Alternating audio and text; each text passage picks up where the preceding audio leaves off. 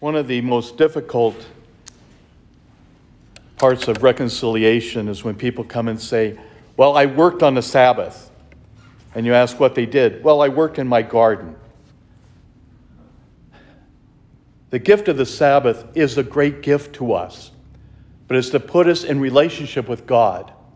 What we do, if we are giving praise to God, is okay.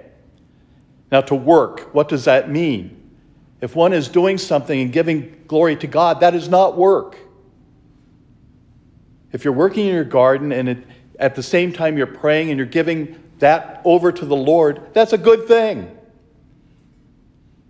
If we're doing our daily job, then that probably is something we should really examine.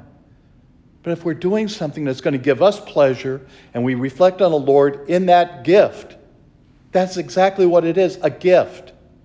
And that's what the Lord is trying to tell the Pharisees. Stop all of this lawfulness. To keep saying to people, you can't do anything on the Sabbath is wrong. We even know that from the Old Testament, he says. Look at what David did. It's okay at times.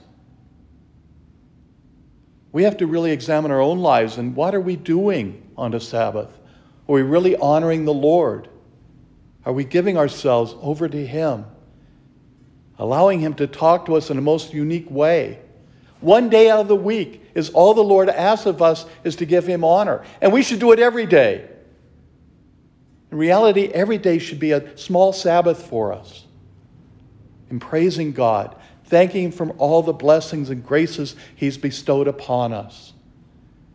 As we gather together today for Mass, we acknowledge the great gift that we have received, the power of Christ in the Eucharist. For that's what Eucharist is thanksgiving. We come to give thanks to God for all the wonderful events and activities and prayer that we have to offer Him. May we understand that Sabbath is precious and graceful. But in turn, we need to truly honor who we are as God's children in giving that praise and worship to Him.